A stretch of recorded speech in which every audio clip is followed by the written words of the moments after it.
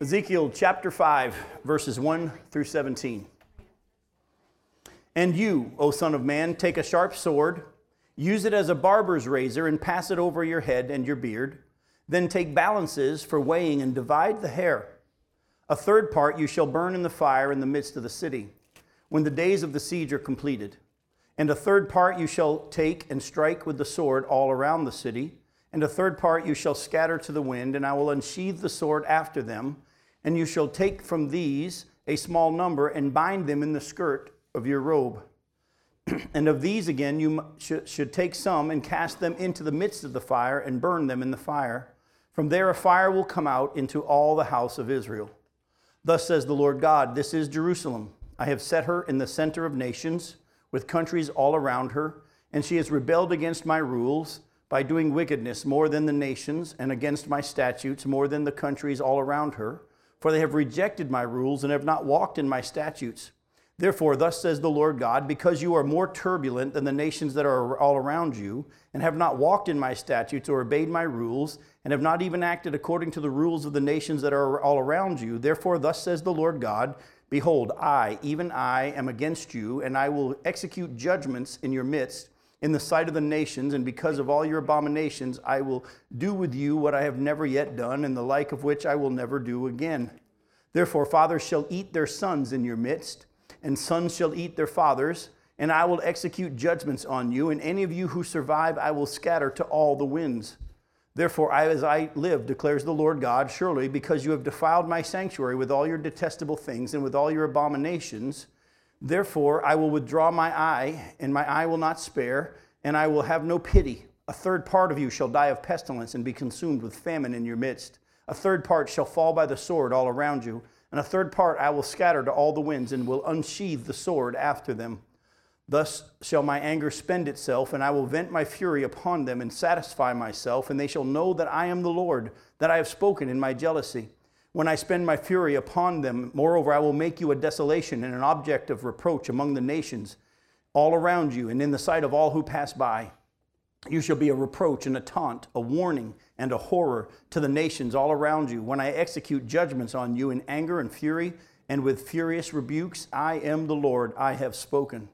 And when I send against you the deadly arrows of famine, arrows for destruction, which I will send to destroy you, and when I bring more and more famine upon you and break your supply of bread, I will send famine and wild beasts against you, and they will rob you of your children.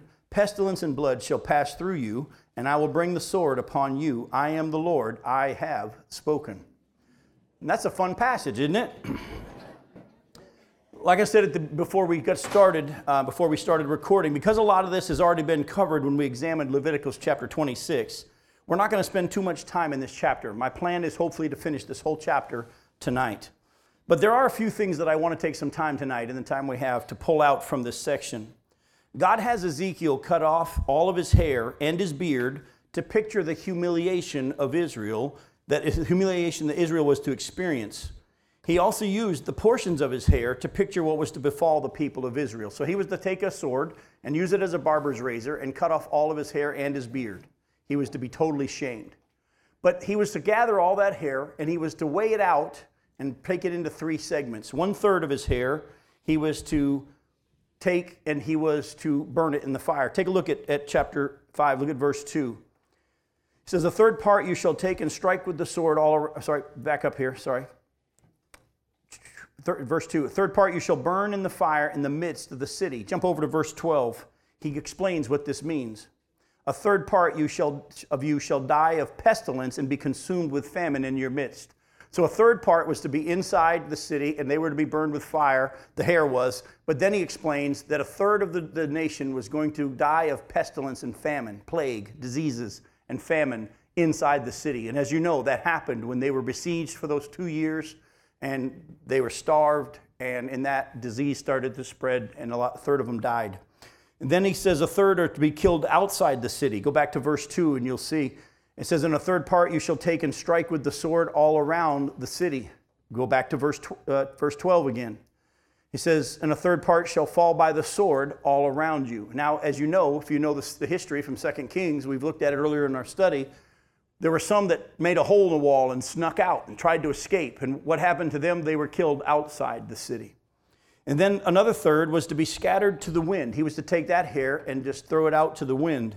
We'll go back to verse 2 again. You'll see in the third part, you shall scatter to the wind, and I will unsheath the sword after them. And you go over to verse 12, we see the rest of that prophecy explained. In the third part, I will scatter to all the winds and unsheath the sword after them. Another third survived the attack on the city, didn't die in the city during the plague and the pestilence and all the famine. They weren't part of the group that escaped outside the city, but then were killed. This was a third that were scattered to all the nations. Some went down to Egypt and others scattered different places to just get away. And what happened is many of them were killed as well. That's why he said, I'm going to unsheath the sword after them. But there's still, from this 3 sections of hair, he's told, go back to verse 2, verse 3, and you'll see he's told, and you shall take from these, this is the ones that were scattered to the wind, you shall take from these a small number and bind them in the skirts of your robe. He was to take a small portion of the hair that was to be scattered to the wind, and he was to put them and protect them in the hem of his garment, if you will. Now, we're going to look at that later on. We're going to look at that later on in our study tonight, because I want to talk to you a lot about the remnant and really kind of lay it out for you when we talk about the remnant, because there is some confusion as to what the remnant really means and who are the remnant. And so we're going to deal with that a little bit later tonight. But look at verse 4 now. And of these, this is the group that he puts in the hem of his robe, of these again you shall take some and cast them into the midst of the fire and burn them in the fire. And from there fire will come out into all the house of Israel. From this remnant, Ezekiel was to take some and throw them into the fire, picturing a future judgment on the remnant. All right, so are you with me so far? He's to cut off all his hair, head and beard and everything. He's to pile it up, and then he's to weigh it out in 3 equal segments. 1/3, he was to put, remember he's got the diorama, if you will, of the city, and he was to put them inside the city and to burn them. They were going to be killed by the plague and the famine. Another third was to be outside the city, and he was to take a sword and chop up the hair. And these are going to be those who escape the city, but they're going to be killed by the enemy that comes after them. Then another third was just to be scattered to the wind, and they were going to be scattered to just run for their lives, and the sword was going to chase them, and many of them will be killed. Of that last third that was scattered to the wind, he was to take some of those and protect it in the hem of his garment. But of that small segment, the remnant, if you will, which we'll get to later on, he was to take some of those and throw them into the fire, describing the fact there's going to be a future judgment on even that remnant. All right? That's very, very important for us later on in our study. Probably not tonight. We'll talk about the remnant a lot tonight, but we won't get into what's going to happen to the remnant until we get later in our study of Ezekiel. But I'm just going to ask you a question. Last time we were together, we looked at how there was going to be a famine in the city of Jerusalem. They were besieged, and how the bread was going to be really bad. Do you remember how he was to take all this stuff and make Ezekiel bread, as it's called? How bad was the famine going to be according to Ezekiel chapter 5? Really bad. And how can we prove that? They were going to resort to cannibalism. Now, by the way, this isn't the first time we hear about this cannibalism when Ezekiel prophesies that they're going to eat their sons and their daughters. Actually, go back to Leviticus 26 again. Remember, back in Leviticus 26, we spent a lot of time there last few weeks, because back before the nation even went into the promised land, God, through Moses, laid out for them their whole history. And he gave them their promises if they're obedient, and their curses if they're disobedient. And in chapter 6 of Leviticus, look at verse 29. Leviticus 26:29. God says, you shall eat the flesh of your sons and you shall eat the flesh of your daughters. Well, we got to go back to verses 27 and 28. Why is he saying they're going to eat their sons and daughters? Verse 27 says, but if in spite of all this, after all the judgments he sends on them, if in spite of all this you will not listen to me, but walk contrary to me, then I will walk contrary to you in fury, and I myself will discipline you sevenfold for your sins. And then he says, you're going to eat the flesh of your sons and you shall eat the flesh of your daughters. But you know what? This wasn't the first time they had been told that either. In Leviticus 26, this isn't the first time they've been told that. Go back to Deuteronomy chapter 28. Because remember, chapter 28, the whole book of Deuteronomy is a repeating of the law. That's what the word means. The second law, the Deuteronomy, is the second repeating. In chapter 28, look at verses 53 through 55. Deuteronomy 28, verses 53 and following. God says, and you shall eat the fruit of your womb, the flesh of your sons and your daughters, whom the Lord your God has given you, in the siege and in the distress with which your enemies shall distress you. The man who is the most tender and most refined among you will begrudge food to his brother, to the wife he embraces, to the last of the children whom he has left, so that he will not give to any of them any of the flesh of his children whom he is eating, because he has nothing else left in the siege and in the distress with which your enemies shall distress you in all your towns. How's that? He says it's not only going to be so bad they're going to eat their own children. Even your most tender among you is not even going to share the flesh of his children with anybody else. He's going to keep it for himself. That's how bad the judgment of God was going to be on the nation of Israel. God promised them way before they even got there. He said, look, if you follow my rules and my commands and my statutes and my teachings, and by the way, Jesus himself said his commands are not burdensome. He said, if you do that, I'm going to bless you. If you don't, I'm going to bring discipline on you, and if you don't listen, I'll bring some more, and if you don't listen, I'm going to amp it up. It'll even get to the point where I'm going to just pour out my fury upon you, nation of Israel, and in front of all the nations, you're going to be eating your children, because that's how bad it's going to get. And if you know of anything of the history of Israel, this literally did happen. Go with me to Jeremiah chapter 19. Jeremiah chapter 19. Jeremiah even prophesied the same thing before Ezekiel did. In Jeremiah chapter 19, verses 6 through 9, Jeremiah says, therefore, behold, days are coming, declares the Lord, when this place shall no more be called Topheth, or the valley of the son of Hinnom, but the valley of slaughter. And in this place I will make void the plans of Judah and Jerusalem, and will cause their people to fall by the sword before their enemies, and by the hand of those who seek their life. I will give their dead bodies for food to the birds of the air and to the beasts of the earth, and I will make this city a horror, a thing to be hissed at. Everyone who passes by it will be horrified, and will hiss because of all its wounds. And I will make them eat the flesh of their sons and their daughters, and everyone shall eat the flesh of his neighbor, and in the siege and in the distress with which their enemies and those who seek their life after them. Jeremiah said the same thing. So when Ezekiel prophesies that this is going to happen, it's actually already been told by Moses in the book of Deuteronomy, also in Leviticus. Jeremiah's already prophesied it. Go over to the book of Lamentations, chapter 2. Lamentations, chapter 2. Look at verse 20, and then chapter 4, verse 10. Here we have an account of when it actually happens. Lamentations, chapter 2, verse 20 says this, look, O Lord, and see, with whom have you dealt thus? Should women eat the fruit of their womb, the children of their tender care? Should priest and prophet be killed in the sanctuary of the Lord? As Jeremiah was lamenting all that was happening, he talks about the fact that they were going to eat their children. Go over to chapter 4, verse 10. Look at chapter 4, verse 10 of Lamentations. The hands of compassionate women have boiled their own children. They became their food during the destruction of the daughter of my people. I guess what I'm going to ask you before we go any further is, do you think God was serious when he said these things and did these things? You're going to see a little bit later on the importance of us realizing if God says something, he means it. And that's very important for all of us to keep in mind. So I'm going to ask you this question. Now, the answer is in our section. If you want to go back to Ezekiel chapter 5, the answer is in our passage for tonight. But here's my question for you. Why was God's judgment here so severe? Because they didn't pay attention. It's part of it.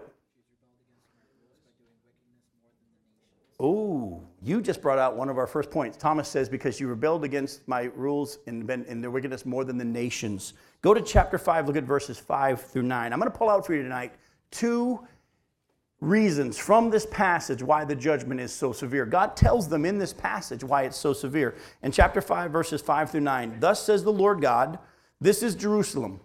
I have set her in the center of the nations, with countries all around her. And she has rebelled against my rules by doing wickedness more than the nations, and against my statutes more than the countries all around her. For they have rejected my rules and have not walked in my statutes. Therefore, thus says the Lord God, because you are more turbulent than the nations that are all around you, and have not walked in my statutes or obeyed my rules, and have not even acted according to my rules of the nations that are all around you, therefore, thus says the Lord God, behold, I, even I, am against you, and I will execute judgments in your midst in the sight of the nations, and because of all your abominations, I will do with you what I have never yet done, and the like of which I will never do again. So, one of the reasons we see here why this judgment is so severe, we've already seen from Leviticus, he said, if you don't listen, I'm going to do this, and if you don't listen, I'm going to do this. And if you don't listen again, at a certain point, I'm going to multiply your judgment sevenfold, even to the point where you're going to be so judged by me, you're going to have no food, no water, and you're going to eat your own children.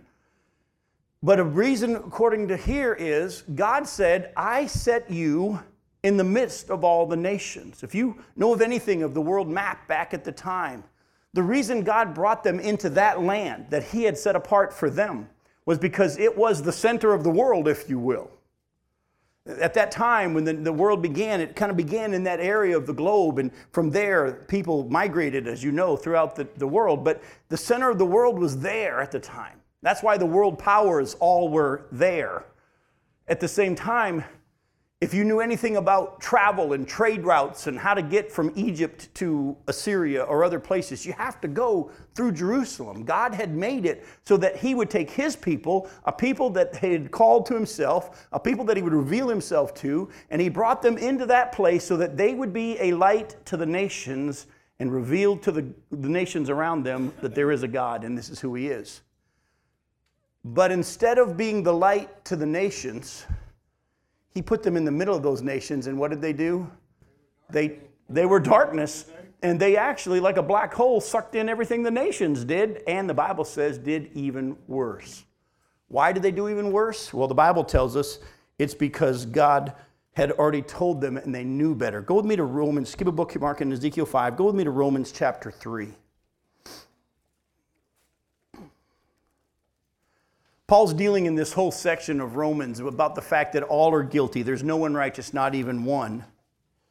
But in chapter 3, before he gets to that section, as he's about to lay the case that Jew and Gentile alike are all equally guilty before God, listen to what he says in chapter 3, verses 1 and 2. Then what advantage has the Jew? Or what is the value of circumcision?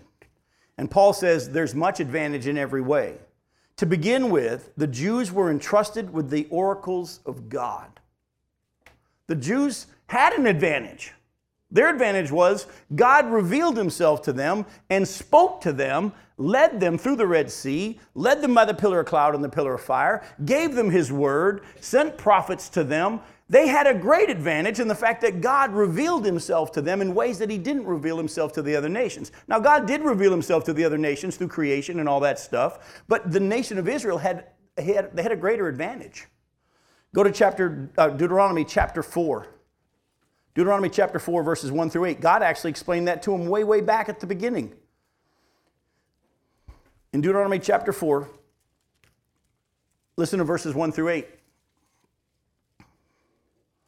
And now, O Israel, listen.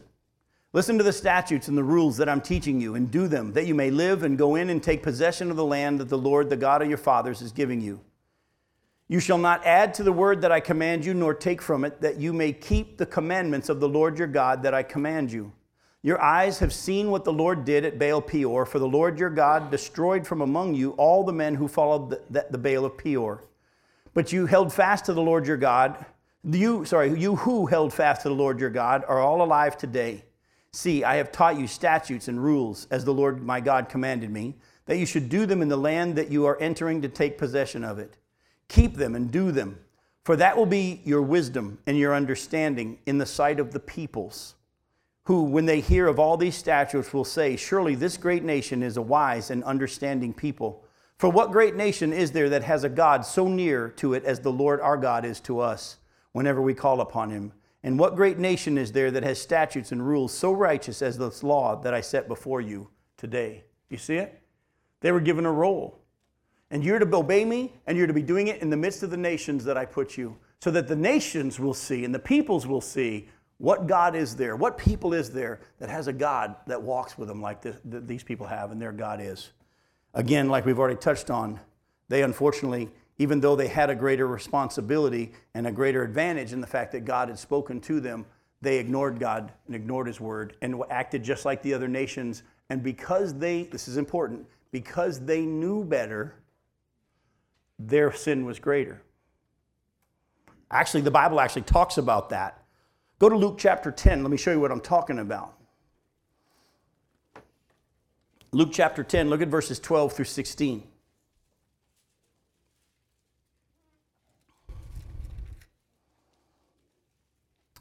Let's start in verse 13.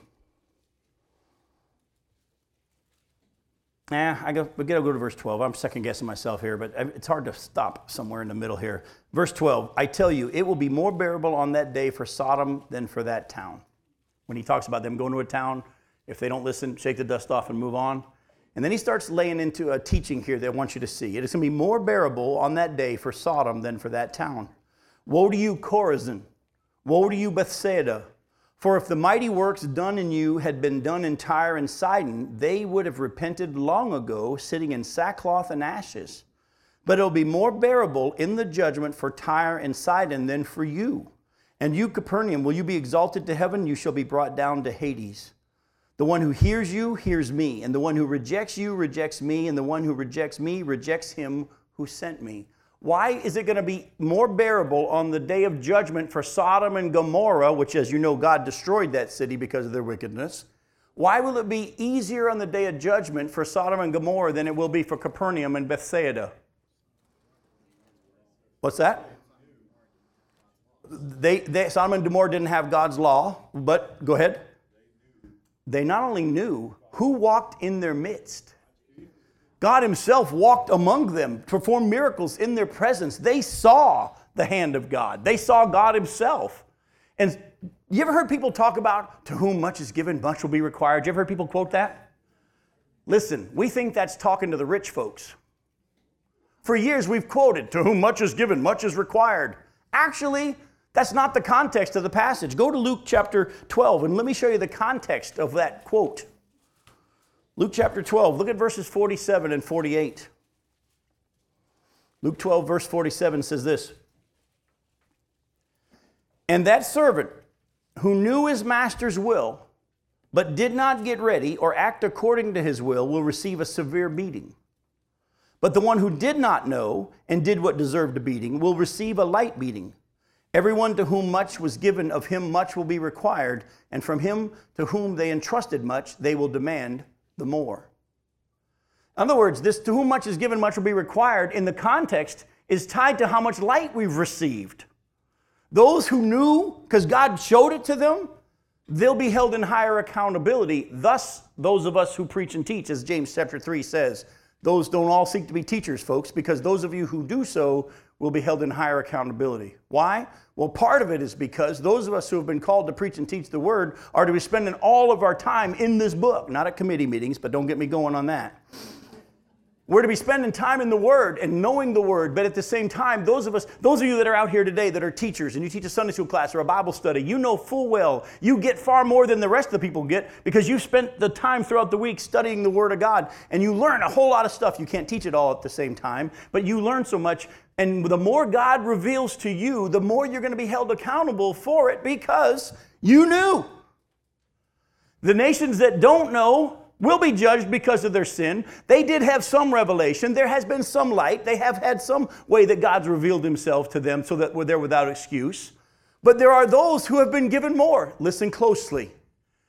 What does that say about the United States of America then? Have we not been given more light than other nations? For years, this was the nation that sent missionaries all over the globe. Do you realize other nations are having to send missionaries to us now? Because we have turned our back on God, and it gets worse and worse. Oh, we're not more wicked than the rest of the nations in what we do, because all nations sin, but we are in comparison to how much light we've received.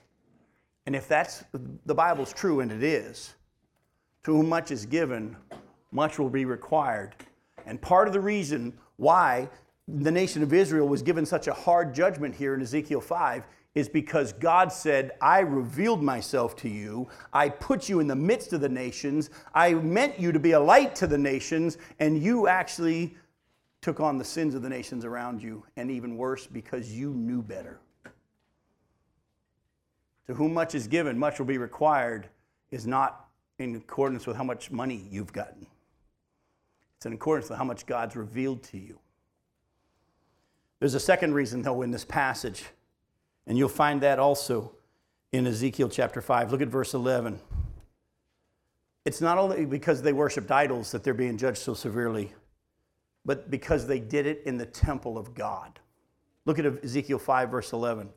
Therefore, as I live, declares the Lord God, surely because you have defiled my sanctuary with all your detestable things and with all your abominations, therefore I will withdraw my eye. My eye will not spare, and I will have no pity. Why was he judging them so severely? It wasn't just that they had worshipped idols. They'd been doing that for years. But their worshiping of the idols had made its way into the temple of God. Now, I'm going to just show you a couple of places that talk about this. We're going to get into much more detail, specific detail, when we get to chapter 8 of Ezekiel, because Ezekiel's going to be taken by God he's going to, in a vision, be taken into the temple and see what's actually going on inside the temple. And when I take you to that study, it's going to shock you. I'll be honest with you. You'll be really surprised. And you're also going to hear some things that are going to also make you go, they're doing that now. So just be ready for that. Just be ready for that. But go with me real quickly to 2 Kings chapter 21. 2 Kings chapter 21, look at verses 1 through 9. It says, Manasseh was 12 years old when he began to reign, and he reigned 55 years in Jerusalem. His mother's name was Hephzibah, and he did what was evil in the sight of the Lord, according to the despicable practices of the nations whom the Lord drove out before the people of Israel. For he rebuilt the high places that Hezekiah his father had destroyed, and he erected altars for Baal and made an Asherah, as Ahab the king of Israel had done. And he worshipped all the host of heaven and served them, and he built altars in the house of the Lord, of which the Lord had said, in Jerusalem will I put my name. And he built altars for all the host of heaven. By the way, that's the stars, worshiping the sun and the moon and the stars. And he built altars for the host of heaven in the two courts of the house of the Lord. But let me just say, folks, please, I hope you're not checking your horoscope every day. Hope you're not living your life according to the stars. That's worshiping. That's having your life guided by the stars and the sun and the moon. And the Bible's real clear, it's sin. You'd be surprised how many Christians say, my horoscope said this was going to happen. He built altars for all the host of heaven in the two courts of the house of the Lord. And he burned his son as an offering and used fortune-telling and omens and dealt with mediums and with necromancers. He did much evil in the sight of the Lord, provoking him to anger. And the carved image of Asherah that he had made, he set in the house of which the Lord had said to David and to Solomon his son, in this house and in Jerusalem, which I have chosen out of all the tribes of Israel, I'll put my name forever. And I will not cause the feet of Israel to wander anymore out of the land that I give to their fathers, if only they will be careful to do according to all that I've commanded them, and according to all the law that my servant Moses commanded them. But they didn't listen, and Manasseh led them astray to do more evil than the nations had done, whom the Lord had destroyed before the people of Israel. See, they've been worshiping Baal and these other false gods for years. Manasseh took it up a notch, and he brought those altars into the temple, the house of the Lord. Go to Ezekiel chapter 23.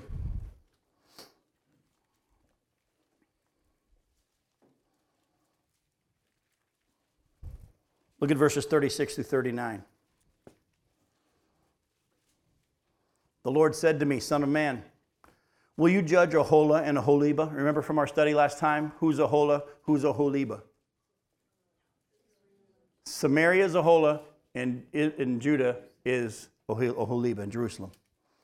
Lord said to me, Son of man, will you judge Aholah and Aholibah? Declare to them their abominations, for they have committed adultery, and blood is on their hands. With their idols they have committed adultery, and they have even offered up to them for food the children of whom they had borne to me. Moreover, this they have done to me.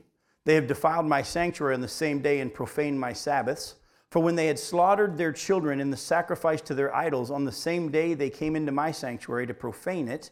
And behold, this is what they did in my house. Now, is anybody starting to get another idea as to why God brought the judgment so that they'd eat their own children? A part of their false worship to these false gods was to offer their children as sacrifices to these false gods. And God, in essence, is saying, you want to kill your kids? You eat them. You eat them. Where are they doing this now? In the temple of the Lord. Go to Jeremiah chapter 7. Yes, sir. Isn't that a perfect parallel to when they came out of Egypt and they built the calf? He had them pound the gold down into dust. And then drink it. That's exactly a wonderful picture of what we're talking about. You want this? Eat it. Jeremiah 7, verses 30 through 34. Jeremiah chapter 7, starting in verse 30. For the sons of Judah have done evil in my sight, declares the Lord. They have set their detestable things in the house that is called by my name to defile it. And they have built the high places of Topheth, which is in the valley of the son of Hinnom, to burn their sons and their daughters in the fire, which I did not command, nor did it come into my mind. Therefore, behold, the days are coming, declares the Lord, when it will no more be called Topheth, or the valley of the son of Hinnom, but the valley of slaughter. For they will bury in Topheth, because there is no room elsewhere. And the dead bodies of this people will be food for the birds of the air and for the beasts of the earth, and none will frighten them away. And I will silence the cities of Judah, and in the streets of Jerusalem the voice of mirth and the voice of gladness, the voice of bridegroom and the voice of the bride, for the land shall become a waste. Again, what have they done? They've taken the false worship, brought it into the temple of God. Now, we're going to see, like I said, much more about this in chapter 8 when we get there. But I told you there were two reasons that I was going to pull out from the passage as to why the judgment was so severe. I'm going to give you a third reason that's in this passage, but it's not as clear. There is a third reason that isn't quite as obvious, but I find it in verse 12. Verse number 12. He says, a third part you shall die of pestilence, and to be consumed with famine in your midst. A third part shall fall by the sword all around you, and a third part I will scatter to all the winds, and will unshield the sword after them. Because of their sin, they were to experience plague, famine, sword, and scattering. Because of these, because of the sin, and the defiling of the temple of God, because of the defiling of the temple of God, the Jews would have no way to and nowhere to offer their sacrifices for sin, and therefore they would have to bear their sins without relief. I want you to stick with me here. He said, I'm going to bring to you famine, sword, plague, and another judgment is scattering. And we don't realize it right offhand, but the scattering is actually probably the most severe, because where had God said the place was to be that they were to offer their sacrifices to him so that he would cover their sin? Was it to be allowed on the high places? No. It was to be in Jerusalem only. And that's what they had been told. And by him scattering them and destroying Jerusalem, the place where God had said, I will cover your sin when you offer a sacrifice, a right sacrifice there, that place was no longer there, and they weren't able to get there, and therefore, how were their sins to be covered? Remember, every year on the Day of Atonement, the priests were to offer to cover the sins for the people. But now there's no way for that to happen, and now they're stuck. Well, there's been a way all along, and it's been by faith. But I'm just going to say this. How silly it was of them to reject and ignore the only way they had to be temporarily spared the penalty for their sins through the ritual offering of the atoning blood of the lambs and the goats. Kind of silly, isn't it? That they would actually destroy the one way that they had given to be covered for their sins for a time. Well, let's take it to us. How even more foolish for us to reject the once and for all atoning blood of God's own Son. See, the Bible says there's only one way for us to be saved, correct? And that's through faith in Jesus Christ. And the book of Hebrews goes into great detail to say, if you don't receive this, there's no other sacrifice for sin. There's no other way you be made right. And as easy as it is for us to say how foolish it was for them to just ignore the one way that God had given for them to have their sins atoned for, at least temporarily, how even more foolish it is for us in this nation and us as a people to reject the only way that God has made for us to be made right. Go to Hebrews chapter 10. Look at verses 26 through 31. Hebrews chapter 10. Look at verses 26 through 31. The Hebrew writer says, if we go on sinning deliberately after receiving the knowledge of the truth, there no longer remains a sacrifice for sins, but a fearful expectation of judgment and a fury of fire that will consume the adversaries. Anyone who has set aside the law of Moses dies without mercy on the evidence of 2 or 3 witnesses. How much worse punishment do you think will be deserved by the one who has trampled underfoot the Son of God and has profaned the blood of the covenant by which he was sanctified and has outraged the Spirit of grace? For we know him who has said, vengeance is mine, I will repay, and again the Lord will judge his people. It's a fearful thing to fall into the hands of the living God. Now, let me help you out here. This is a passage that a lot of people have tried to use to say you can be saved and lose your salvation. That's not what this passage is saying at all. If you let the whole context speak out for the whole book, you'll see that the Bible has used the whole of Scripture to teach as well. The Bible is very, very clear. If you are truly saved and you've received His Spirit as a sign that you've been confirmed, if you will, that the Spirit of God has saved you, that God's within you, if you've been sealed by the Spirit of God, you've been sealed until the day of redemption, you will never lose your salvation. And it has nothing to do with you because Jesus Himself said, I will lose none that the Father has given me. So as some people say, well, you can walk away. Well, then you were never given to the Son. Because Jesus Himself said, I'll lose none that the Father's given me. But as we have seen throughout the Scripture, there is plenty of Scripture that teaches that there are many who profess that they are saved, profess that they believe, but they don't possess the sealing of the Spirit. And to those, the Hebrew writer, that's why throughout the Scriptures he'll say, but I don't believe so of you. You've been sealed and all this stuff. But then he gives these scary warnings all throughout the book of Hebrews that has caused people to wonder.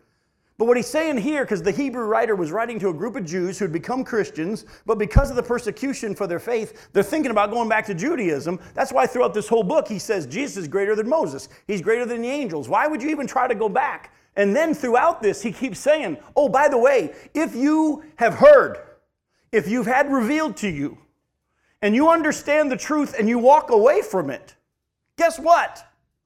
There's no other way you can be saved. You're walking toward judgment. And so, folks, what I also want to say to you is this. The Bible's very, very clear. If we know in the book of Hebrews chapter 6, he says the rain that falls often on the land and produces either thorns or thistles or good stuff. In other words, how the soil responds to the rain will show whether or not it's truly saved. And I'm a weird guy, I'll admit it. I'm just weird because the Bible says we're peculiar people, and I look around the room and I'm not alone. But here's the deal. I actually like the fact that things are getting crazy. You know why? It's making my job a whole lot easier. See, for years, I pastored churches full of people who all said they were saved.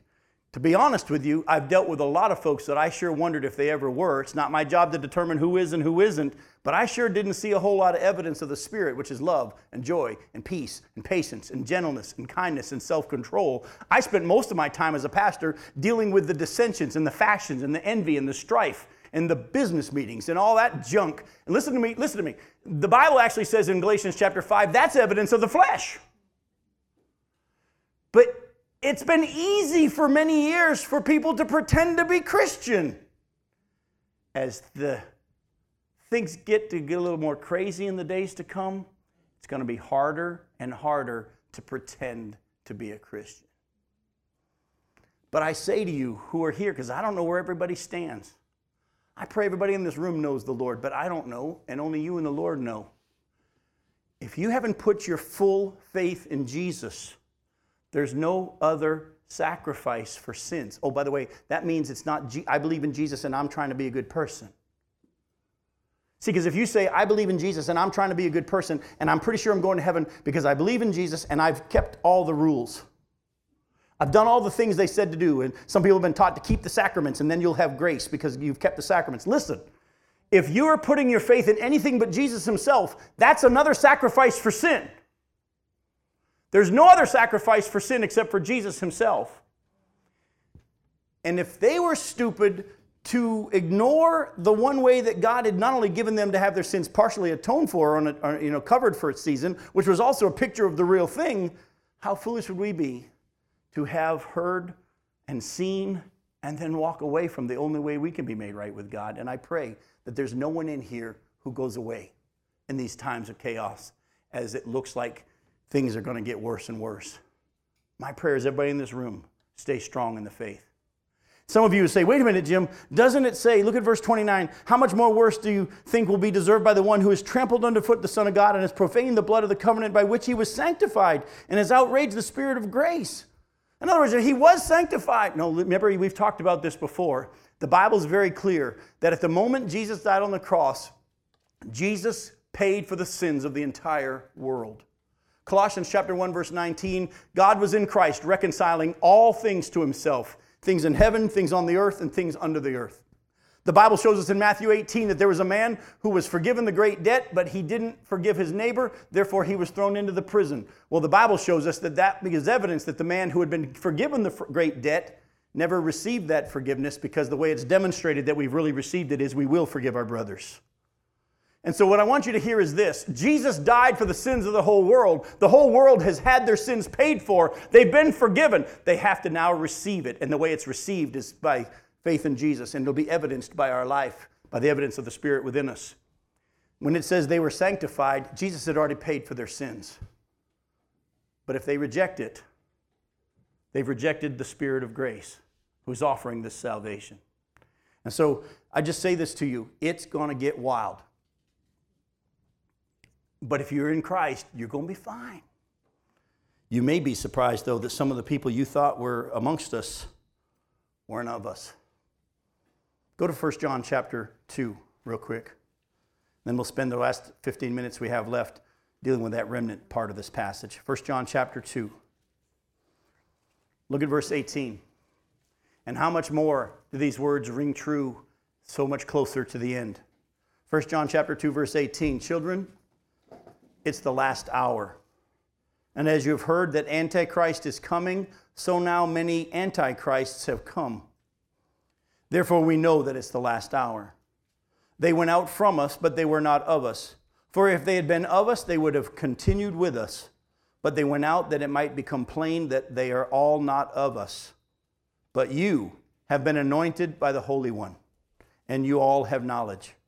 I write to you not because you do not know the truth, but because you know it, and because no lie is of the truth. Who's the liar? But he who denies that Jesus is the Christ. This is the Antichrist, who denies the Father and the Son. No one who denies the Son has the Father, and whoever confesses the Son has the Father also. Let what you heard from the beginning abide in you. If what you heard from the beginning abides in you, then you too will abide in the Son and in the Father. And this is the promise that he made to us, eternal life. For those of us who are in Christ, who have truly been born again, been sealed by the Spirit, you'll abide. But there's going to be those who are of us who are not going to stick around as things get worse. The Bible says, let them go. That's evidence that they never were of us. Didn't Jesus say, many will say, didn't I do that? Didn't I do this? And he'll say, depart from me, I never knew you. Now, we must spend the rest of our time tonight looking at something I previously mentioned tonight, and also we've been spoken of briefly throughout our study. But a fuller study at this point will be really a benefit, I think. Remember those few hairs that Ezekiel was told to spare the judgment and hide in the hem of his robe? All along, God has promised that as bad as Israel got, he would never fully wipe them out. He would always preserve a remnant by grace. Now, for years, we've heard people talk about the remnant, and they try to act like that's the church. Well, biblically, the remnant is not the church. The remnant is Israel. There's always been a remnant of Jews chosen by grace that God has kept throughout. There are those who are part of the Jews that are part of the church in the church age who come to be a faith in Jesus Christ, and they're added to the church's number. But when the Bible talks of the remnant, it's not speaking of the church. The Bible's speaking of this group of Jews that God is going to keep for himself so that he completes all of his promises. Go to Isaiah chapter 1. Isaiah chapter 1 and verse 9. I'm going to read to you just a bunch of passages real quickly that kind of lay this out for you. If you want to do a bigger study on this, write these down. These will get you started into a launch of a fun study on the remnant. In Isaiah chapter 1, look at verse 9. If the Lord of hosts had not left us a few survivors, we should have been like Sodom and become like Gomorrah. The nation of Israel realizes through the prophet Isaiah that if God hadn't kept them some survivors, they would have been like Sodom and Gomorrah because they deserved it just as much, if not more. Go to Isaiah chapter 10. Look at verses 20 through 27. Isaiah 10, verses 20 through 27. In that day, the remnant of Israel and the survivors of the house of Jacob will no more lean on him who struck them, but will lean on the Lord, the Holy One of Israel, in truth. A remnant will return, the remnant of Jacob, to the mighty of God.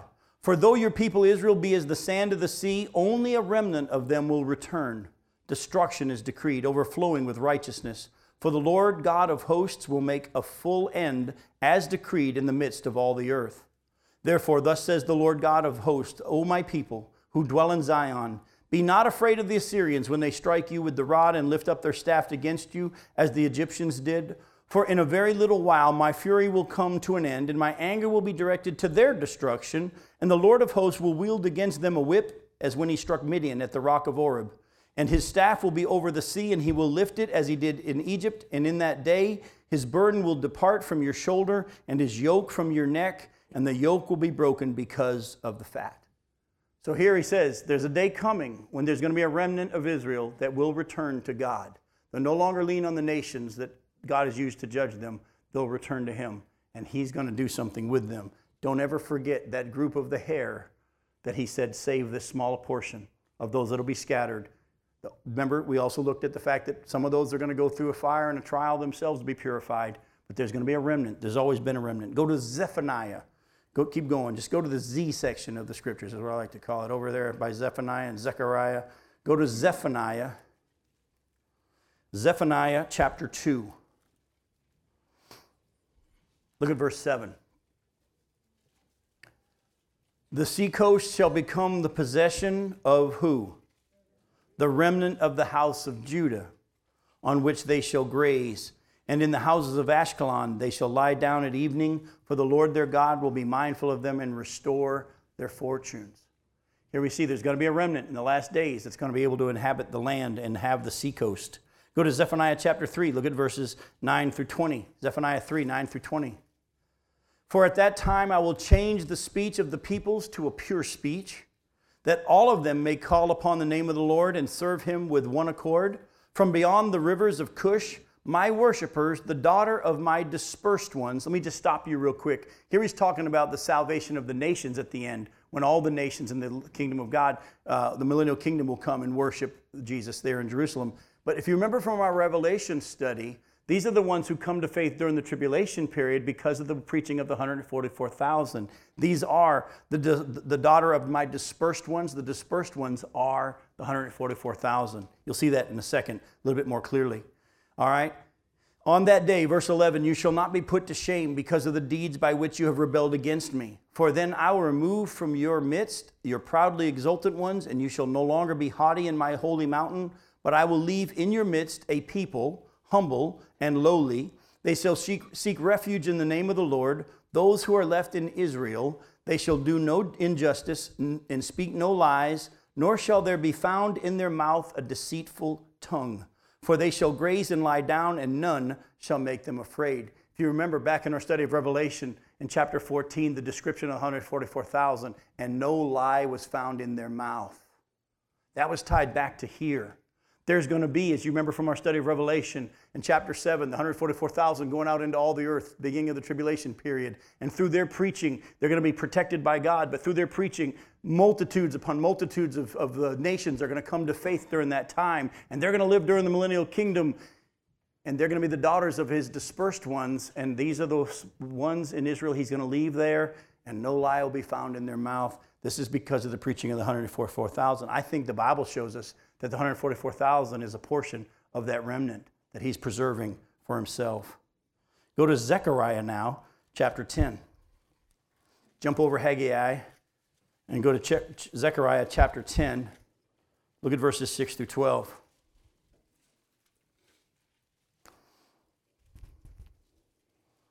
I will strengthen the house of Judah, and I will save the house of Joseph. I will bring them back because I have compassion on them, and they shall be as though I had not rejected them. For I am the Lord their God, and I will answer them. Then Ephraim shall become like a mighty warrior, and their hearts shall be glad as with wine. Their children shall see it and be glad. Their hearts shall rejoice in the Lord.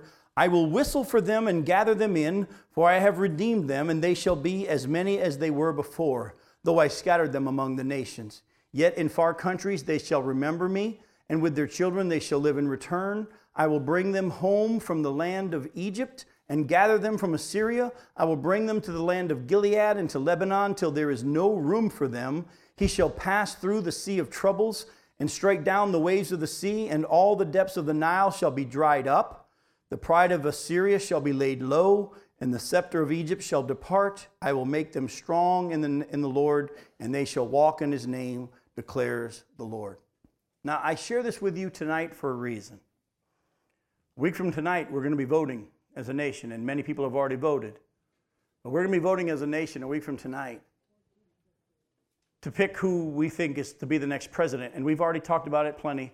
I don't think there's a person in the room that thinks, I think the person is the best choice, whoever you're voting for. We're all having to deal with the best we can do. But I'm going to challenge you to be faithful to the scriptures. The Bible said years ago, God himself to the nation of Israel, he made a promise to Abraham. He said, "Those people that bless you, I'll bless. People that curse you, I'll curse." Folks, you want to pray on Tuesday night for the mercy of God, like I said? You vote in line with the mercy of God. And you vote for the ones who will be pro-Israel. Because as a nation, we need to be pro-Israel. God's going to do a work. He's going to refine them. He's going to put them through a tribulation period that's coming. There's some stuff going to happen on the globe where the Bible says every nation on the earth will be against them. According to the scriptures, there will be a point that we as the United States, if we even exist at that time, will be one of the many nations who are all against Israel, because the scripture says every nation on the earth will be against them in the very last time period. So we know that that's coming. But we're to be the salt of the earth. The salt does not stop the decay, but it slows it. It was a preservative. And I'm going to beg you to vote for those who will be pro-Israel, those who will stand with Israel in these days. There will come a time when we won't. I know the Bible says it, but I don't want it to happen in my lifetime. So would you just pray and vote, not according to your party, not according to who my family's always voted for, but according to whom God leads you to, and be praying which one will be the most for Israel. Which one will be the most for Israel? Because that's the most important thing of all that. I hate to sound unpatriotic, but I'm not as interested in who will be best for America. I want to line my life up with not God's plan for America as much as God's plan for the world in the days that he's chosen me to live. And the Bible says that we to be focused on Israel and watching and praying for the peace of Jerusalem, which is only going to come when Jesus himself comes back. We know what's going to be happening, and there's a remnant that has always been there, and he knows who they are, and he's kept a remnant through every generation of Jews. There'll come a point, though, where he's done, and he's going to make a full end to all the nations, and the only ones that survive are the Jews that are the remnant and the nations of the people who believe through their preaching during the tribulation period. Thank God we'll be taken away before that. Real quickly, we got time to do this. Thank the Lord, we're going to finish Ezekiel 5. All right, go to Ezekiel 5, look at verses 13 through 15. I didn't take the time tonight because of what we have left to read to you Romans chapter 11, verses 1 through 32. But in your section of notes on the remnant, please write down Romans 11, 1 through 32, and go and read that now with the understanding of, is God done with Israel? Paul asks, and he said, no. Is he done with them? No. Is he cast them off forever? No. He's waiting till the full number of Gentiles to be saved, and then he's going to finish what he started with Israel. So that's an important passage. But in Ezekiel chapter 5, look at verses 13 through 15. Thus shall my anger spend itself, and I will vent my fury upon them and satisfy myself, and they shall know that I am the Lord, that I have spoken in my jealousy when I spend my fury upon them. Moreover, I will make you a desolation and an object of reproach among the nations all around you, and in the sight of all who pass by. You shall be a reproach and a taunt, a warning and a horror to the nations all around you, when I execute judgments on you in anger and fury, and with furious rebukes. I am the Lord, I have spoken. God's judgments on Israel were for the nations around them to see it. Did you see what he's saying?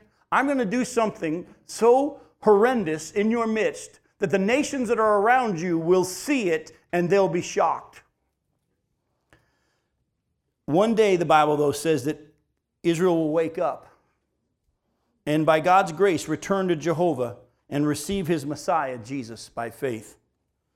On that same day and at that same time, the Bible says that the nations will then see what God has done with Israel, and they too will know that Jehovah alone is God. I want you to turn with me to Ezekiel 39. We'll close tonight in Ezekiel 39, verses 21 through 29. Just like God used his judgment on the nation of Israel for the other nations to see, he's going to do something in Israel that is going to be so miraculous, so amazing, when the whole world tries to wipe them off the face of the earth. The Bible says in Ezekiel 38 and 39 that he's going to do something that is so astounding, so supernatural, that the world and the nations will all know that God did this and he's for Israel.